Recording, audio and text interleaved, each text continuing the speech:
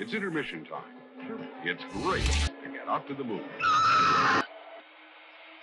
Hello, I am Mia Vicino. I am the West Coast editor of Letterboxd, and I'm also a co-host of the Letterboxd show. It is an honor to be here, and thank you for having me. You have such a good mic voice. Thank you. I've been practicing Letterboxd show. Hey. You sound very professional. Do you feel like this is how you always have spoken, or is it come on because of what you do? It has come on after broadcast journalism school. Okay. Was this always the goal? You have to learn the voice. Yes, actually. It actually was my whole life. I have wanted to just talk about movies and characters and actors. And I did go to journalism school with the idea of breaking into entertainment journalism, but buried in the back of my mind, because if my parents knew that was my ultimate goal, that's a little bit shallow. So I was quiet about it, and I was like, I'm a good, noble journalist, and I still am. But still noble to me. Thank you. Yeah. Thank you. This is a question that we ask every guest that comes onto the show. If you were to pick one movie right now that describes your life, what would it be? I'm feeling like all the people, like You're when in the I hot seat. accost people for their four favorites, that's what I do on the carpets. I'm like, this is hard when you're... Okay, I am going to have to go with my favorite non-Hugh Grant rom-com, Down with Love, which is about a feminist journalist trying to make it in the big city, but she's so in love with this hot journalist, Ewan McGregor. And that's kind of what my life is like. Are you in love? No, I mean, literally, I'm in love with that character, Ewan McGregor's I character. love it. I love Catcher it. Block of Down with Love. Mm-hmm. I love him as an actor. Too. Me too. Me too. Yeah. Are you in love? May I ask? I am in love. Congratulations! That's what life is all about. I truly believe this. I know I just said my life is down with love, but it's actually more up with love, I suppose, now that I think about it. I always do say that I love love. I love love. Me too. I'm a lover. I'm a lover too. Hey, me too. So if your life was a genre, you're a rom-com? I'm a twisted rom-com because Down with Love has bite underneath it all. Okay. Is the thing. So yeah, I think I'm like a subversive, weird little rom-com like Down with Love. Yes. Cool. Yes. Very cool. Thank you. Thank you. You were saying it feels a little bit weird to be the one being interviewed. Do you want to give a little rundown of what you typically do for work? Yes. Okay. So it very much changes day to day, which is what I like about it. I'm never just doing the same thing every single day. So sometimes I'll be doing red carpet. So I'll have to, prepare to talk to a bunch of very famous people and only have like a minute with each of them. So sometimes that's my day. Sometimes it's just editing articles. Sometimes it's writing articles. I've been getting to write about all these old Hollywood movies like Gilda and It Happened One Night for my job. So part of it is also talking about old movies. So old movies, new movies, bonding with other people about them, writing about them. That's what I'm up to. It's incredible. It's really funny. It's just dawning on me now that I've seen your face on my phone so many times and now I'm seeing the real thing. Oh my God. Your Letterboxd bio says that you're an Al Pacino. You're like Al Pacino if he were half Korean and a girl. Yes. Can you describe to me what you mean by that? That is a very good question. Thank you for asking it. I have been dying to describe what I mean by this. So Al Pacino, he is a Sicilian, much like me, and he's a little guy who yells a lot, much like me. So we have that in common. But I'm also half Korean, so there's that part. Mm-hmm. And I'm a girl. Mm-hmm. Minor details. Minor details. But yes, I discovered Al Pacino... discovered, like I'm an agent who just discovered, one of the greatest actors of all time. Him. Yeah, like who?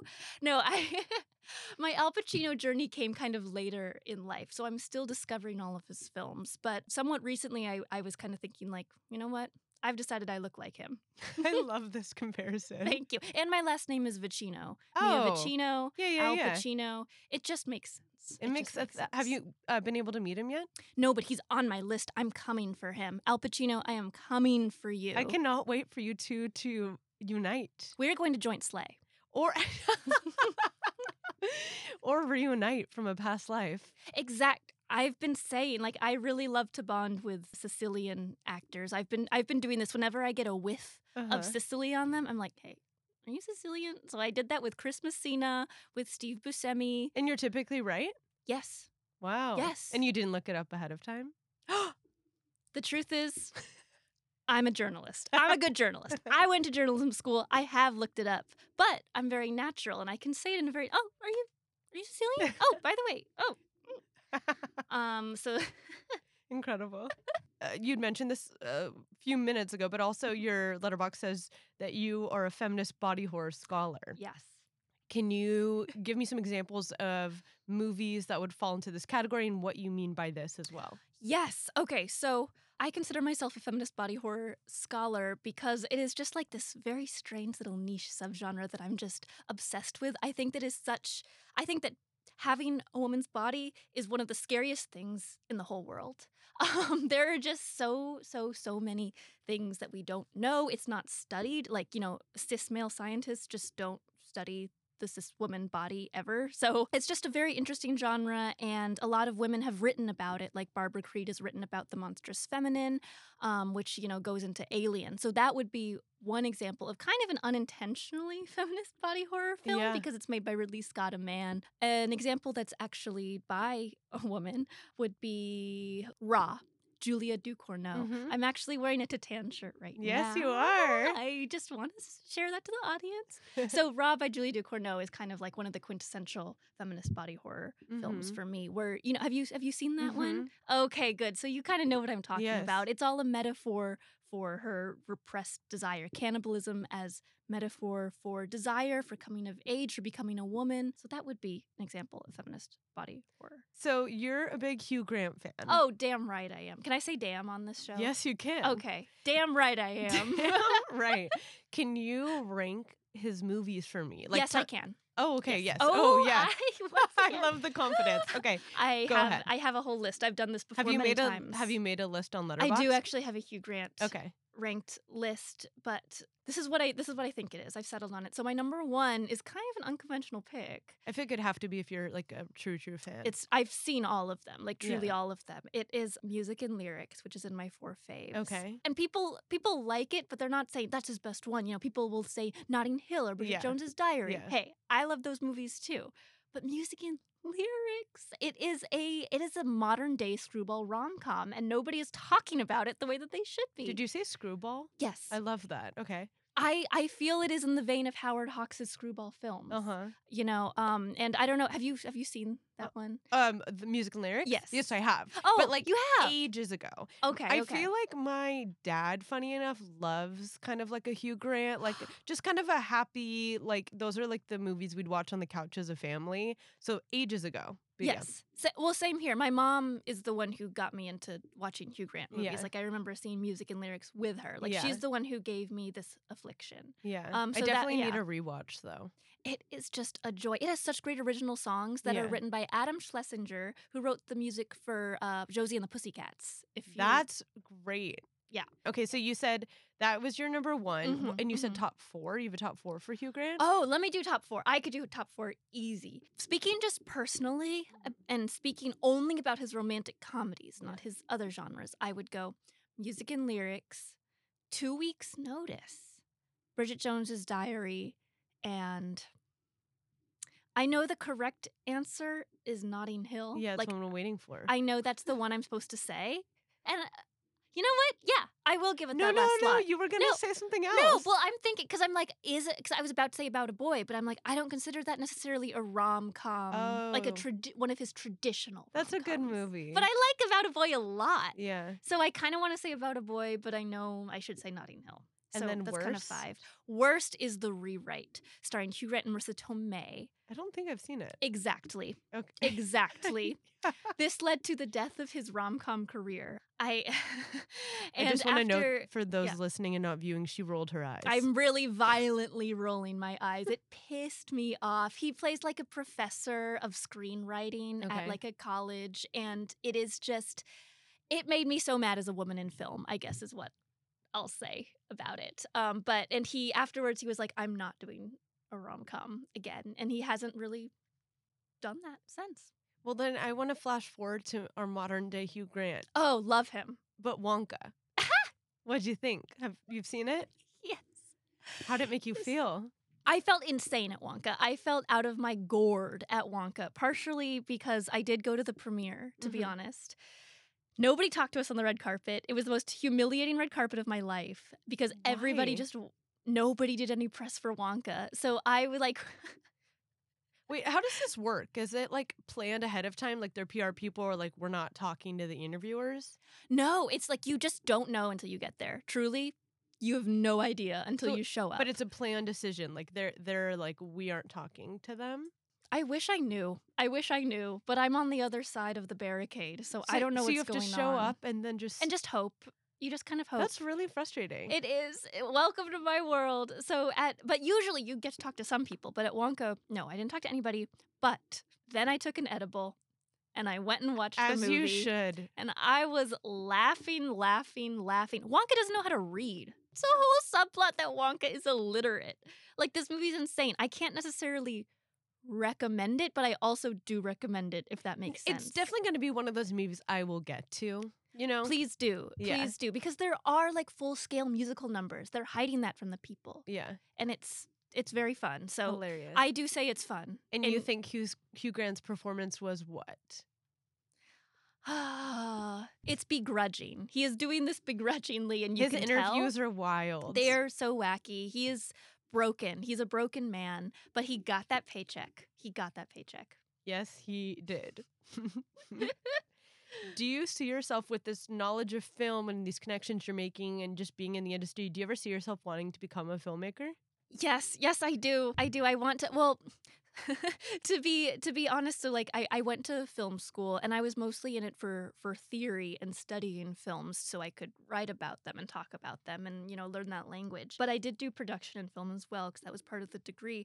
And it's hard. I don't know if you guys know this, but filmmaking is extremely hard. It's extremely physical. So I've always kind of been drawn more to screenwriting because, one, you don't have to do as much physical labor, and two, I've just always loved reading and writing and making up little stories. So yes, I would like to more do screenwriting rather than actually, you know, directing, being on set. But I have some things in my mind that I think will come out into the world in several years. Very cool. Thank you.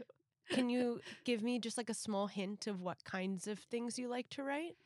Well, as I said, I'm a feminist body horror and Hugh Grant rom-com scholar, so I am working on a feminist body horror screwball rom-com. Wow. I'm like, F it. Let's put those genres together. Nobody else is doing it. I want to see a feminist body horror screwball rom-com. The closest thing I can think of is Jennifer's Body. Yeah, we've talked about Jennifer's Body a ton on this podcast. Very good. That is one of my favorite, most formative films as well. Very cool. What is your dream blunt rotation of filmmakers? Okay, well, I would bring back John Cassavetes from the dead. Mm-hmm. He is my ghost husband. I love him very much. Do you know his films at all? Okay. Yeah, I have a few questions about him because Yes. Okay. Well, he's one of them. I need to do that. So I'd bring his ghost back. Let's get Cary Grant in the mix. Okay. Cary Grant, another screwball icon. I'm bringing back a lot of dead people. He'd be funny. Yeah. He'd bring some levity. He would do some pratfalls. He'd make us laugh. Yeah. Okay, so John Cassavetes, Cary Grant, and then let's bring somebody in who's alive. And also a girl, because smoking weed with girls is just better. It's just better. Sorry. I don't know. It's safer. So I'm going to pick Greta Lee, the actress from Past Lives. She'd be cool. She just has such a great sense of humor, and I feel like she'd also be very chill. Have you been able to talk to her? Only virtually. I Okay. interviewed her. I had like 5 minutes with her over Zoom, but I Yeah. haven't met her in person. But I feel like She had good energy. she had very good energy, and I want her to be employed all the time. And I think that smoking weed with me and John Cassavetes and Cary Grant would get her jobs. So yeah, let's lock that in. I think that's a funny group of people. That's perfect. I love this. Thank you. Can you think of a movie that you thought going into it would be amazing or at least good and you were let down? Mank. And why? Because I love David Fincher. Uh-huh. And every film before that had been a hit to me. I even appreciated Alien 3. And this one, I have nothing nice to say. You said that so quickly. Do you think about this often? Yeah, I do. I actually do think about my Mank grudge. Mank. It makes me like a dog. I get mad. You're so funny. I'm gonna watch it and then get back to you. Okay, please do. Because some people do really love, like I have Mank head friends. Interesting. Like, that would be nice if you enjoyed it, and I hope you but do. then if I don't, we can talk shit after. Yeah, oh, I'll be around to talk shit about Mank. I can always do that. Is John Cassavetes the best director-actor combo? He's certainly the most handsome. But, and also I would say, I mean, I'm so biased because, again, we're betrothed, you know? Like, he is my husband. Yeah. So, of course, I am going to say yes. You have to But be loyal. I have to be loyal. But it's hard to say objectively, but I do think he is one of the at least top 3 greatest director-actor combos. What He's better others? than Ben Affleck. Sorry. What other ones come to mind? Well, the first one I mean, the first modern one I thought of was Greta Gerwig, but I was like, wait, she doesn't direct herself. Oh, yeah. She doesn't direct herself. Yeah. Whereas, and John is better than Bradley Cooper. I know, sorry I was to about Bradley. to- I was yeah. like, oh no, we're going into maestro territory. Yeah, John Cassavetes is my maestro. Just nobody can even hold a candle to John Cassavetes. I'm struggling to even think of other ones. Mm-hmm. talk Let's end about. it with that. Let's just end it with that. That's a high note. Yeah, that is. Episode over. I'm just kidding. Yeah. Okay, so we've been having our guests pick one movie that we focus on for a little bit, and you picked Stoker, which I was interested about because we recently played it at Vidiots. We had a screening for it, so that was my first time watching it. Can you share why you chose Stoker? Yes. Okay, so this was a very, very formative film for me. It came out in 2013. I had just turned 18, so I was the exact same age as the character India Stoker, the protagonist of Stoker. And she was played by Mia Wasikowska, who we both have the name Mia. Like, I was really identifying. And I was I was scrolling on tumblr.com. And way back in the day, I am not on there anymore. That movie is a very Tumblr movie. Right? Yeah. Yes, the aesthetics, like just The spider, yeah. Exactly. So I was seeing all these gift sets of this movie called Stoker, and it was piquing my interest. And so I went to like 123movies.com to or torrent. whatever. Mhm. Yeah, and I started watching it, and it was in low quality.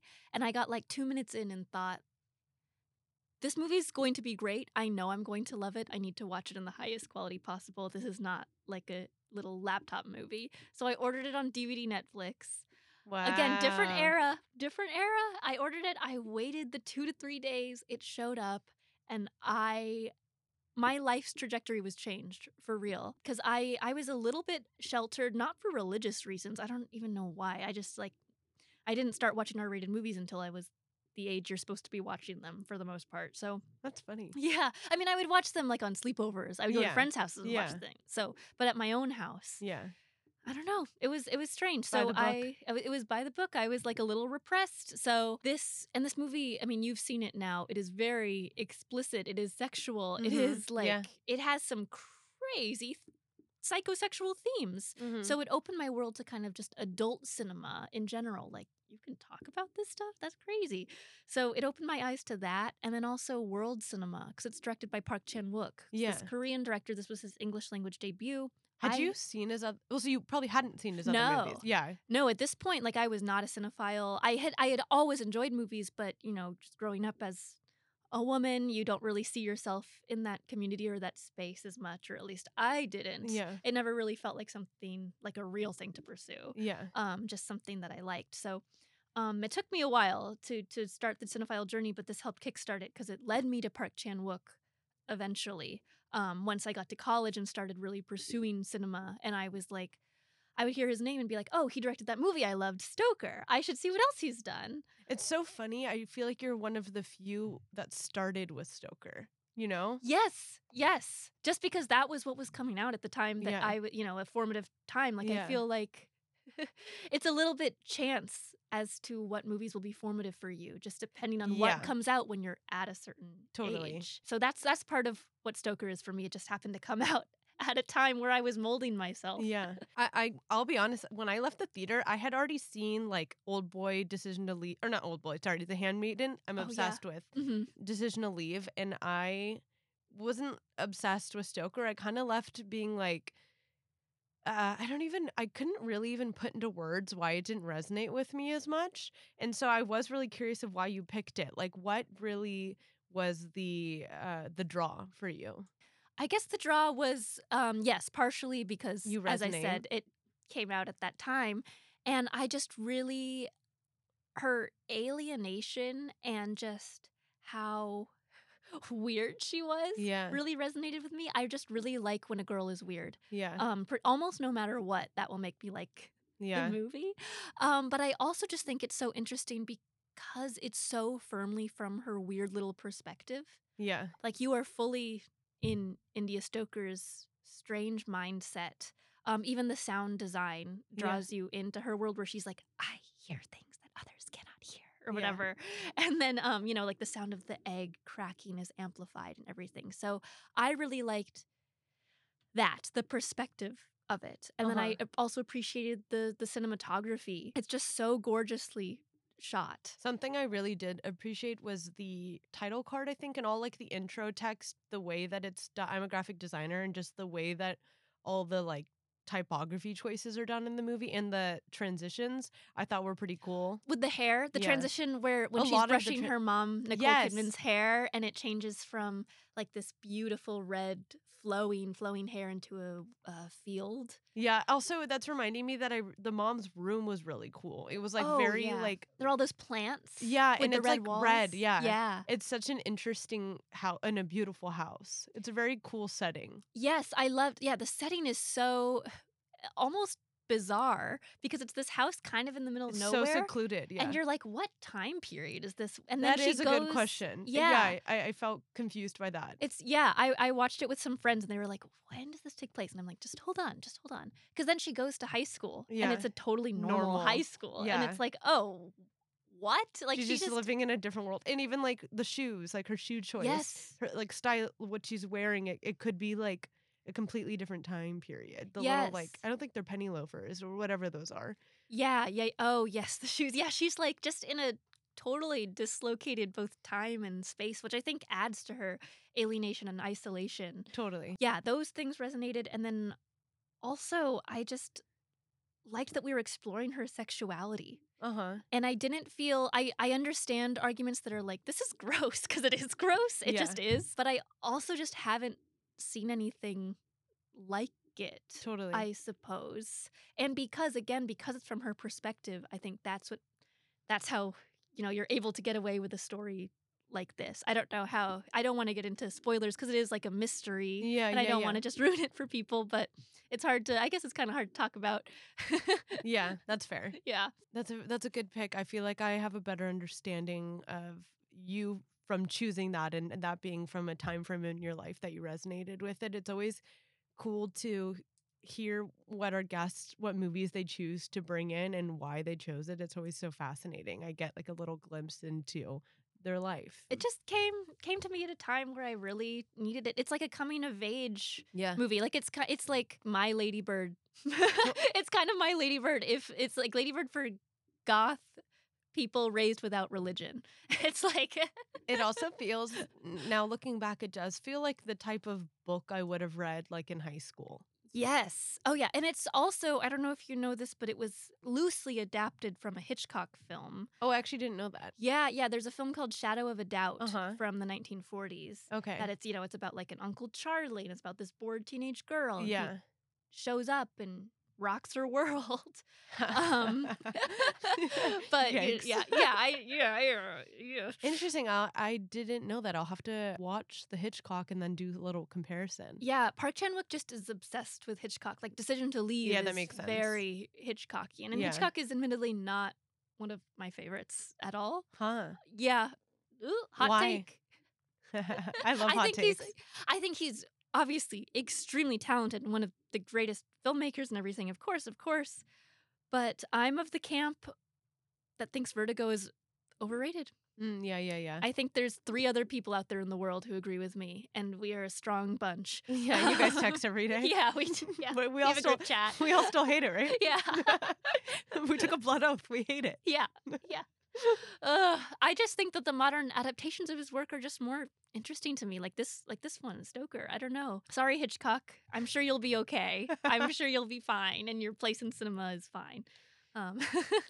Okay, I'm gonna list a few different actors or directors, and I want you to tell me what their best work was to you. Okay.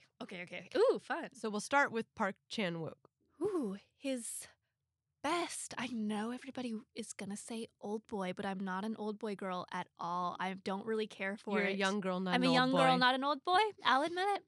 So I would say, yes, The Handmaiden, and then also Lady Vengeance. So, yes, that is my answer. I guess it's like several movies is what I picked, but Handmaiden, I'm going to lock that one down. That's his best one. Absolutely love Handmaiden. Yeah. Celine Sciamma. For Celine, I mean, you got to go with Portrait of a Lady on Fire.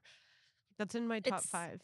And you're right to do that. You are so right to do that. I think it's a perfect film. I think it's one of the most perfect modern films that have come out of contemporary filmmaking. I think it's a masterpiece. Okay, Martin Scorsese. Oh, the bestie. Love you, Marty. I really, really love Alice Doesn't Live Here Anymore. I don't know. Have you seen that one? It was one of his earlier ones. Okay.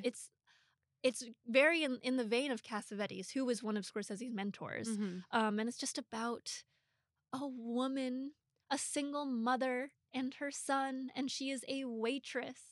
And she's just kind of trying to live her life and fall in love and have her job and raise her son, and it's really hard. And that is all the movie is about, and I love it dearly. And it's very different from the rest of his work. So I do think that's one of his best. I really do. I guess I know the question was like the best, but I want to say Alice. I'm going to answer with Alice. The one that I've seen the most, though, is Wolf of Wall Street. How funny. Sorry, I've seen Wolf of Wall Street 10 billion times. It does not feel like 3 hours to me. That's not what I was expecting. I know. It's so not my type of movie Yeah. at all. Uh-huh. Like, it really... I don't know what happened. But I can just watch it over and over and over again. It's my favorite Leo role of all time. Funny. Okay, my next is Laura Dern. Oh, she's actually in Alice Doesn't Live Here Anymore, I want to say, as a little child. She has a little cameo. She eats ice cream. That's As a cool. little yes. But Laura Dern. Was that her first? I mean, Laura Dern's father was Bruce Dern, Mhm. legendary actor. So she got into the biz a little younger Yeah. than most are able to. But yeah, she's an extra. You can see her licking an ice cream cone in Alice Doesn't Live Here Anymore. But my favorite Laura Dern performance is in Wild with Reese Witherspoon. Have you seen that? Oh, yeah. one? Wait, really? That's your favorite? That's so interesting. Yeah, I know. Was I supposed to say Jurassic Park? No, there is no wrong answer. I'm just surprised by your taste. It's like I can't pinpoint it yet.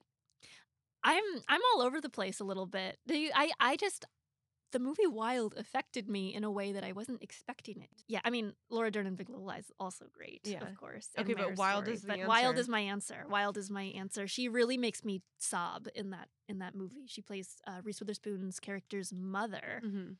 in flashbacks, and it hurts very badly in a good way. Mhm. I'm bringing up John Cassavetes again. Good. Best film and role. I am an opening night 1977 girl for life. I think that is his best film. I have a tattoo of the main character on my arm. Jenna Rollins, she is an alcoholic actress who is struggling because she's at that age where you're transitioning from, playing womanly, sexy roles to, becoming more matronly, because in Hollywood, those are the two roles you can play Yeah. as a woman, is like sexy or matronly.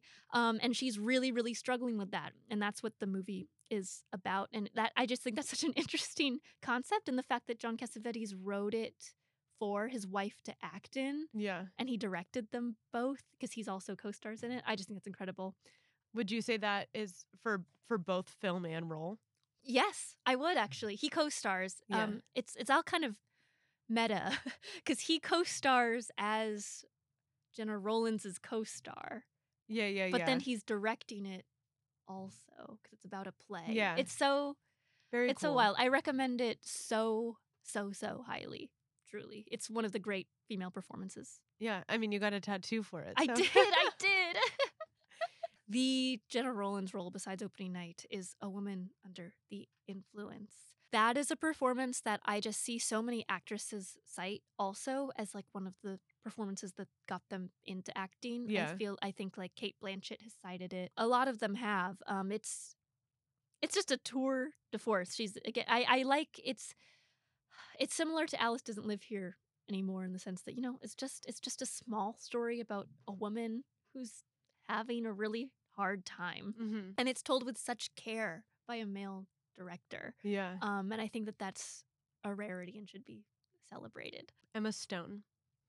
You are nailing this. You are picking just all of my favorites. I love Emma I have to Stone give credit so to much. the team, the Oh, podcast you guys team. know me. Oh my God. I adore Emma Stone. I've had a huge crush on her forever. I'm tempted to say Poor Things because that's the one that she's, getting all these nominations and awards for. But I actually think that her work in The Favorite. I love The Favorite.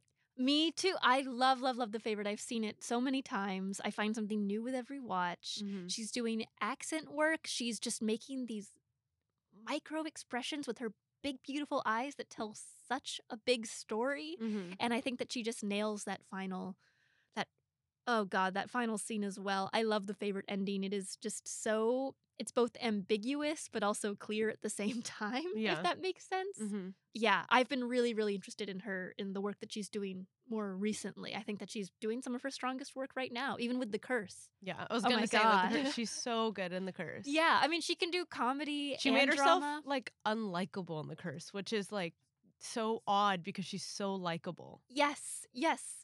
Oh God, she is so talented. I could go on and on and on about her. I just admire her so much. Paul Thomas Anderson.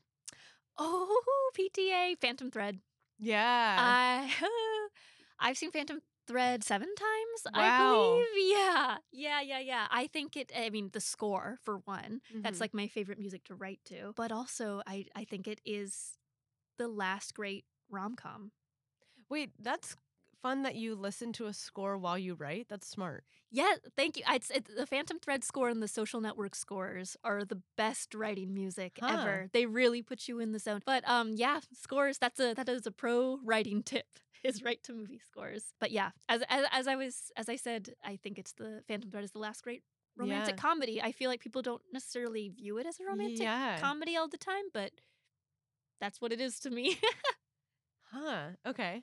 Toshiro Mifune. I have to go with my favorite Kurosawa, which is Rashomon. Uh-huh. And why is it your favorite? Because I'm really, really fascinated by narrative and structure, and I really admire the way that one, you're getting to see all these different perspectives on the same thing, Uh-huh. and that is always something that I'm interested in. Yeah. And that's just the one of his that stuck the most. I've seen Ran, I've seen Dreams, and I'm gonna see Seven Samurai the next time it screens in theaters. Also, when you're saying a retelling of the same story from different perspectives, a movie that always comes to mind that I think did a really good job and I never hear people talk about it. I think I've mentioned it on the podcast. Did you ever watch The Last Duel? With Matt Damon and Ben Ridley Affleck. Scott. Yeah. I'm kicking myself because it's been on my watch list You haven't seen it forever. yet? I've heard such great things I'm just about shocked it. that movie didn't get maybe, I don't know, it's like the bubble I'm in, but I didn't get a ton of attention in my world. But I really liked how that story was told because it's 3 acts and it's 3 perspectives of the same instance. It's like Adam Driver's. Yeah, Adam and Driver's, then Matt Damon's, Ben and Affleck. Channing Tatum. Channing, comedy icon. I just want to say He's he is one of funny. the funniest actors for real. My first thought, I went to both Magic Mike XXL, of course, and 22 Jump Street. That movie, I laughed my ass off in theaters. I was laughing so much. I went into it. I went to the theater, admittedly, to see How to Train Your Dragon 2. But I got the time wrong. And the movie that was playing was 22 Jump Street. My friend and I were like, whatever, let's just go see it.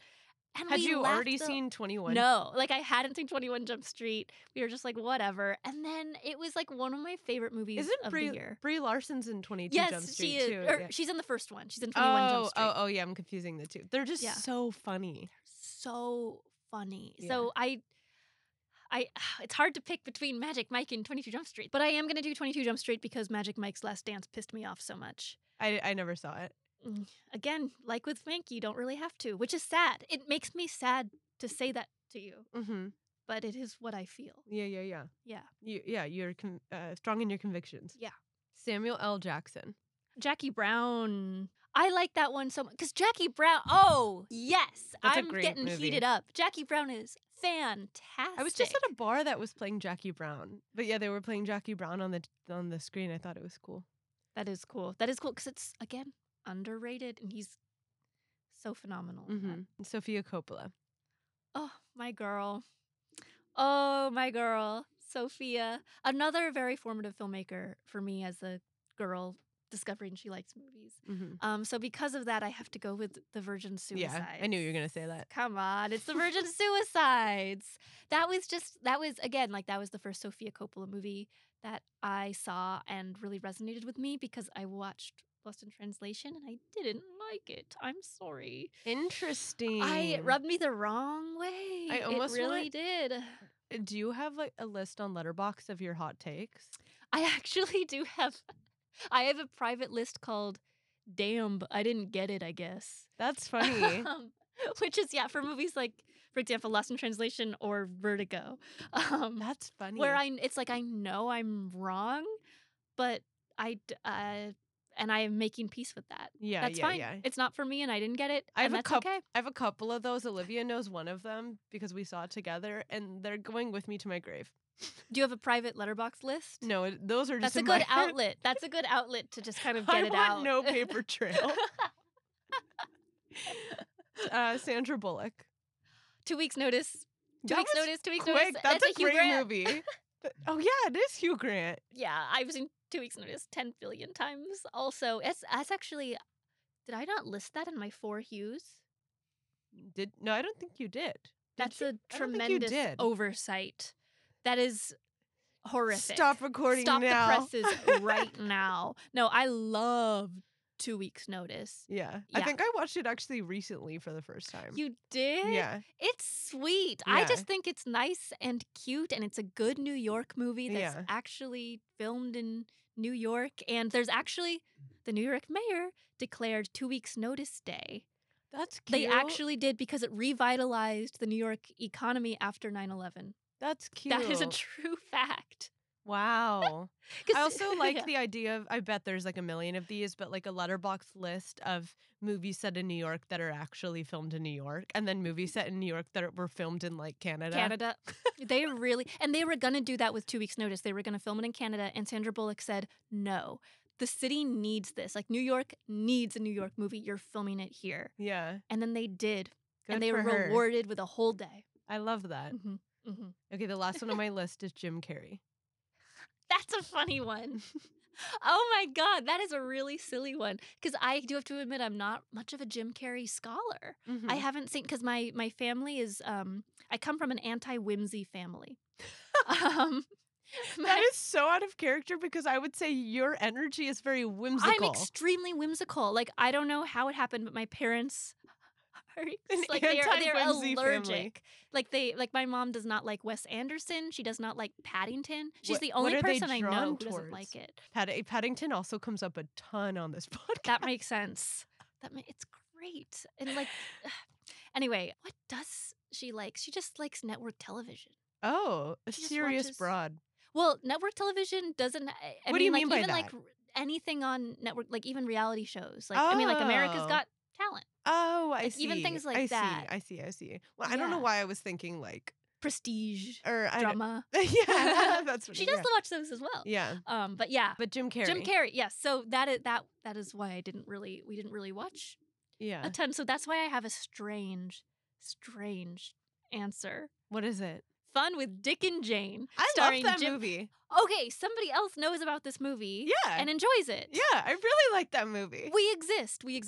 Him and Téa Leoni. Yeah. Wait, I haven't seen that in that is also one of those, speaking of network television, that is a movie I think I saw for the first time like on TV. I feel like it's on TBS right now. Yeah. If we put on TBS, it'll be playing. It's like very much a TV movie, and I don't even mean that in like a derogatory way. It's like just good to throw on. You can just drop in. I'd rewatch too. I also haven't seen it since like it came out and we watched it a bunch as a family. Yeah. This is my Letterboxd segment. Do you think you can tell a lot about a person based off their Letterboxd? Yes. Specifically their top 4. Yes. Okay, I'm going to tell you my top 4 and tell me if you think it's accurate or not. And also like, is this really my top 4 or this is just what's there? Oh, mine changes all the time. I have another list that's like called former 4 faves. And when I rotate my 4 faves out, I'll put them in there. Yeah. So they're always remembered. It's kind of like a graveyard. It's really like a nice. graveyard, but they're still alive. I don't know. That's beautiful. I'm going to copy that. Okay, right now I have, which it's been this, honestly. This is like a small variation of what I did my top 5 for Instagram, but Thelma and Louise, Donnie Darko, Cinema Paradiso, and Fargo. I'm doing applause. But what does that say about me? Let's see. I'm like at therapy. Cinema Paradiso, Fargo, and Donnie Darko. Oh, okay. So first off, I love all those movies. I think I've given them all 4 stars and above. Thelma and Louise was in my 4 faves for years, by the way. That was like the movie I studied the most in college. I just want to say I've written so many essays on it. So Great movie. yes. So first off, that tells me you have amazing taste, of course. Thank That is ya. my first diagnosis. Tell me more, doctor. Yes. And then let's see. I actually just saw Cinema Paradiso for the first time at the New Really? Beverly a couple years Fun. ago. It's incredible. I love movies about movies. Me too. Yeah. Okay, so let's see. I feel like you have. Do you like Thelma and Louise? And I feel like these characters, they're all very, very complicated and all have a lot of different sides to them. Like the Mhm. Thelma and Louise girls absolutely do. Mm-hmm. As does Donnie Darko, as do the characters of Fargo. Like they're all I think that you're very character driven. You like to have unique characters in your films. Yeah. They're all so distinct, right? Like This is Marge fun. from Fargo is totally, it is fun. She's totally distinct and she's so interesting. Mm-hmm. And so is Donnie, of course. Mm-hmm. And Thelma and Louise, and I don't remember the characters of, or I don't remember the character names of Cinema Paradiso, I have to admit. Yeah, I don't either. But they're actually. also very, very, very unique. And that's such a sweet movie. It's like autobiographical kind of too, right? I also feel like the way I kind of chose these two is to be like, okay, Fargo, that like humor is my humor. Like I just think it's undoubtedly funny and it's just the humor I'm drawn to. Donnie Darko, I just love things that are dark and weird, and I like the soundtrack, and it makes me think of like moody Megan who thinks she's really different in high school. And then like Cinema Paradiso is like a nod to my love of movies and just like being indulgent with movies. And then Thelma and Louise is like, I am a woman first and foremost. Yes. You know? Exactly. That's how I feel. I also like to have each movie represent kind of a different aspect of my personality or identity. Right now, what do you have as your top 4? So right now I have Opening Night, which that's kind of my Cinema Paradiso in the sense that it represents like my love of the art form, because Opening Night's about like a play and it's, kind of meta about art and everything. And then next is Mikey and Nikki, which is like my Thelma and Louise. Yeah. So I have 2 John Cassavetes in there, admittedly, but that one is in there because it's directed by a woman, Elaine May, and it kind of showcases like again like that character-driven side that I like, where it can just be 2 characters and I'm happy. And then I have Existence by David Cronenberg, starring Jude Law, Jennifer Jason Leigh. That's in there because it's like this really silly body horror / video game movie, and I'm a gamer girl who loves body horror and Cronenberg and Jude Law. Yeah, this seems like a perfect blend for you. Truly. And like Jennifer Jason Leigh plays like a game developer, a woman game developer, and it's just always cool to see a woman in the game space in movies. It's just very, very rare to just see it in general. So. Yeah. And then my last one is Music and Lyrics. Cute. Which represents my love of the romantic comedy and Hugh Grant. Beautiful. So those are, I think that does a pretty good job representing me. Yeah, I would say so. Definitely. Yeah. How do movies get put on Letterboxd? Like, for example, we have a friend who has made a few movies and like he's never uploaded them, but they're there. Like, how does it work? Yes. So we pull our data from the moviedatabase.org, TMDB. And I suppose it's kind of like IMDb, but it's very collaborative and user-driven. So you can actually upload films to TMDB, and then Letterboxd automatically pulls that data to Letterboxd. But anyone can upload it? Like yeah, Wikipedia? I've uploaded like my friends' short films to TMDB. Yeah. And then you like input the cast and crew and the year. Who's fact-checking? They have mods. Okay. Yeah. The mods will check, and then like things can also get removed if it's a lot of things get removed. I'm gonna make like a fake movie about myself on there. See, well, it's gonna get removed. We have a whole channel for that. They're gonna catch it. I'm gonna test the system. So yeah, anybody can do it. Like you could do that. So there. This is a question I've asked on the podcast before, but do you think Letterboxd should have DMs? No, I do not. I firmly believe we will never have DMs. Why? Because we value the women on the site. Mm, Like that is truly, it's because harassment that's cool. would get obscene. Harassment's not cool. I just want to clarify. Yeah. It's cool that you value the Oh, women. yeah. Yeah, Cool yeah. clarification. You guys, I think, recently announced that you're now adding TV shows to Letterboxd, right? But I've been able to log TV shows. Is it just limited series? Yes. So as of right now, you can log limited series on Letterboxd, which is why you can log The Curse, Yeah. things like that. And then, yes, series is like coming later down the line. I'm not sure exactly when, but I do know it'll be something that you can toggle on and off. So if you don't want to see TV, you do not have to see any TV. Because I did see, I mean, I couldn't care less, but I did see people on Twitter. People are mad. Yeah, people were complaining, and I thought it was, but that's smart that you'd be able to turn it off for like Yeah. the true cinephiles. The true, yes, exactly. Like if you don't want to see TV, you will not have to see TV. So That's so funny. What a feature just for like people that are so sensitive. I know. But hey, we listened to them. Yeah, no, We that's did very listen to them. that's very polite. Yes. We're very polite because it's a New Zealand-based company. Mhm. So everybody is Very is kind. quite polite. If you're kind and polite, the world will be right, as the That's- wise Paddington Bear once said. Our great philosopher. I'm dead. What percentage of movies that you log on Letterboxd are for work, and what percentage are for fun? And I'm sure there's an overlap. Yes. So one of the best parts about the job is that there is that overlap between, work and pleasure with watching movies. Like, and you have to start kind of drawing lines. Like, for example, now I can't watch movies alone at home because it feels like work. So I Huh. can only watch movies like with my friends or at a movie theater. Yeah, that's And I funny. go to the movies alone a lot. Yeah. But Are you writing as you watch a movie, like your thoughts? that's the thing is it's hard to do both, and I want to give all of my attention to the movie, but I'll have a little notebook. Like usually I try to see movies now like at press screenings instead of on screeners Yeah. so that I can give my full attention to the movie and just scribble little notes. But I do think it's pretty balanced because when I watch movies for fun, it's a lot of times I'm just stoned with my friends watching garbage, and that's very clearly for fun. Yeah. But then it's like, for example, I'll go to the theater to see an older film. Like I just went to the New Bev to see Gold Diggers of 1933 and 42nd Street. Mm-hmm. And that's both for work and fun because that informs like my film history knowledge. Mm-hmm. And I just like watching musicals on the big screen. Yeah. So it's kind of hard to say an exact percentage because it's kind of a nebulous Yeah. thing. Have you ever sat and watched a movie for work and like felt like you were begrudgingly watching something that you were made to watch? Ant-Man Quantumania. That was quick. Yeah. When I had to see Ant-Man Quantumania in theaters, I was like, I'm not supposed to be here. That's funny. This is- I never saw it. And again, that's so fine. Yeah. I could say that about a lot of those types of movies, though. Yeah. They're not for me. And that's fine. Damn, but I don't get it, is how I feel about them. Have you ever looked up someone's letterbox before meeting them? Like before hanging out with someone or before going on a date with someone, for example? I feel like I meet people through Letterboxd is the thing.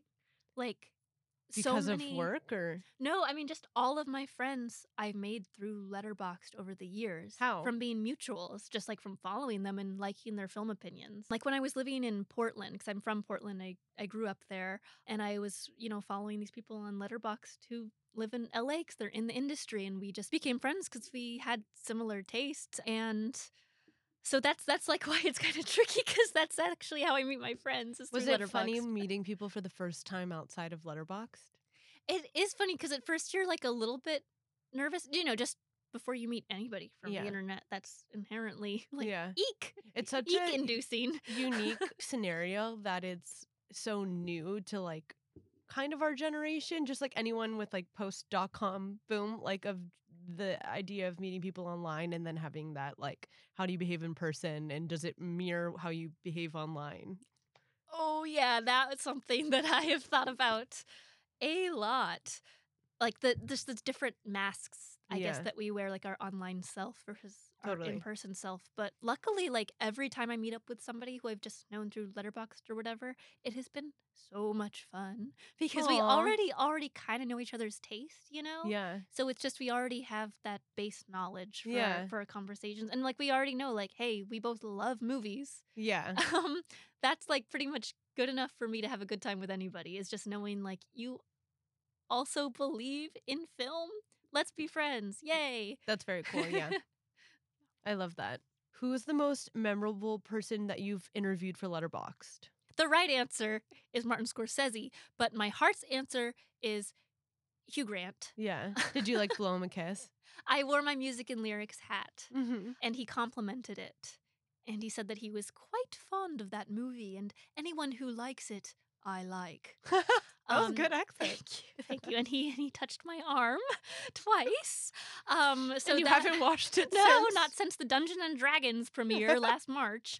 So that was just like, he's music and lyrics again, like one of my first favorite films of all time. So that was just very, very fulfilling to me. I was like high for days just off of that Hugh Grant interaction. So that is the answer, even though I know it's supposed to be Martin Scorsese. And that was also like, I still can't believe I got That's to meet very Marty. cool. Very That cool. I'm going to cherish those 11 minutes for my whole life. It was so special, and it's just a once in a lifetime opportunity. He is one of the greatest living directors. Wow. Okay. A Woman Under the Influence or Opening Night? Opening night, Stoker or Old Boy? Stoker. I know those two. Cassavetes or Scorsese? Because Cassavetes mentored Scorsese and many other reasons, Cassavetes. Titan or Raw? Raw, Greta Gerwig or Julia Ducournau? Julia Ducournau. Was And that hard to answer? It was because I love Greta Gerwig very, very much. Memories of Murder or Zodiac? Oh, those are also so linked in my mind, but Zodiac. That's a hard one. Oh, sorry, Bong Joon-ho, love you. Paddington or Paddington 2? Paddington 2, it's got Hugh Grant. Fast and Furious or Marvel films? I actually haven't seen a single Fast and the Furious. And I'm only saying that because I love the first one and only the first one. I love the first one. I feel like I would have fun. The first one is so different than the new stuff. I'm going to go with, even though, again, I haven't seen any of them, Fast and the Furious, because at least it isn't like actively destroying the art of cinema. And there's a character named Mia in Fast and Furious. We resonate with all Mias. Yes, and we love Mias. The Mia army is strong, so. Isabel Adjani or Gina Rowlands? I mean, I have to say Jenna Rollins because she's tattooed on my arm. But God, I love Possession so much. Eraserhead or Finding Nemo? That is one of the most awesome questions I've ever been asked in my life. And weirdly, this is so out of character and messed up for me to say. Finding Nemo. Wow. And I love the Eraserhead Baby. If the question was Eraserhead Baby or Finding Nemo, I would pick Eraserhead Baby. But as it is, Finding Nemo is my favorite Pixar movie. It's a great, it's movie. Yeah, that's another formative one, which is Mhm. so I'm loyal to it. Yeah. And I had a crush on Marlin the fish. The dad Marlin. Yeah. Just making it clear. Yeah, Albert Brooks is a hot voice. I love that. In the Mood for Love or Chungking Express? I'm going to be unconventional again. Chungking Express, because you got a weird girl with a pixie cut, and I resonate. As you should. That's great. That's a great answer. Both incredible. Again, we love you, Wong Kar-wai. There are no losers here. What are some of your favorite underground films and filmmakers? I really, really, really love women underground filmmakers. I think it's so cool. It's like an untraditional avenue for, this group that has historically just kind of been excluded from the movement to go down. So I really love Smithereens, directed by Susan Seidelman, who directed Desperately Seeking Susan. So this film was from 1982, and it's just about this mess of a woman in New York. And she is not talented, but she wants to sing in a punk band. And she is just so unlikable and just effing her way up through this city. And it's so, so, so interesting. I love movies like that are really scuzzy. Yeah. That are like about people who are like subway rats incarnate. Mm-hmm. So yeah, I love Smithereens, and then just there's also Born in Flames by Lizzie Borden. So that's another one that I really like and encourage. And then a film called I Shot Andy Warhol by Mary Harron, who directed American Psycho. Uh-huh. So she directed this one before, and it's about Valerie Solanas, Uh-huh. that like just bonkers, very, very ultra radical feminist who, well, shot Andy Warhol. And it's just a very, very interesting character study. I love them. When you're making an underground film, you don't have to, adhere to these expectations that would be put on you in more of a studio film where it's like, well, you have to make the character likable and beautiful and all these unrealistic, inauthentic attributes. Yeah, my favorite, I love the underground filmmakers who really push against that and are like, F it, we're just gonna put this this human garbage on screen, but also give them, make them human. Like the human part is part of it. They are a real complex, authentic person. So yeah, you can really do that in underground films. And I'm interested in that. That is very cool. And I hope those listening will give those a listen. To wrap up this convo with you, I would love to get some recommendations from you for those listening of movies that you love, maybe that are underrated, some of your top faves that we haven't covered so far in this convo. First, I'm going to ask you if you've seen this film, because Okay. I'm curious. Have you seen The Green Ray by Eric Rohmer? No. Eric Rohmer, he kind of came right after the French New Wave, and he was just known for very dialogue-heavy films. He kind of makes films in the vein of Before Sunset, the Before trilogy, basically, but French, and he did this before they did. But he just makes these quiet, very, very, very thoughtful films about lonely women, to be honest. And The Green Ray is just about a woman she's a French woman who goes on vacation alone and is lonely about it, but also hopeful that she will find somebody. And it's kind of just her little experience, and it's deeply, deeply relatable. I was about to say that seems like a very relatable story for a lot of women. Yes, just it kind really of that is. experience of like, I'm going on a trip and I need some sort of clarity or escapism. Yes, and there are like just these gorgeous shots where there are so many people on this beach, and she is among them, but she still looks so alone somehow. So it like captures just the feeling of feeling lonely when there are so many people around you, though.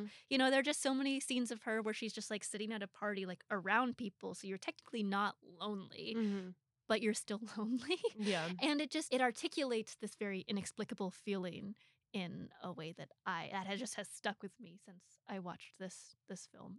I cannot recommend it enough. Amazing. Okay, I'm going to watch this as well. Yay! Thank you for this recommendation. I love getting a new nugget of context on a movie like this. I'm excited to give it a watch. Yay! And all of his films, truly, I can recommend. They're all just very wonderful, thoughtful films.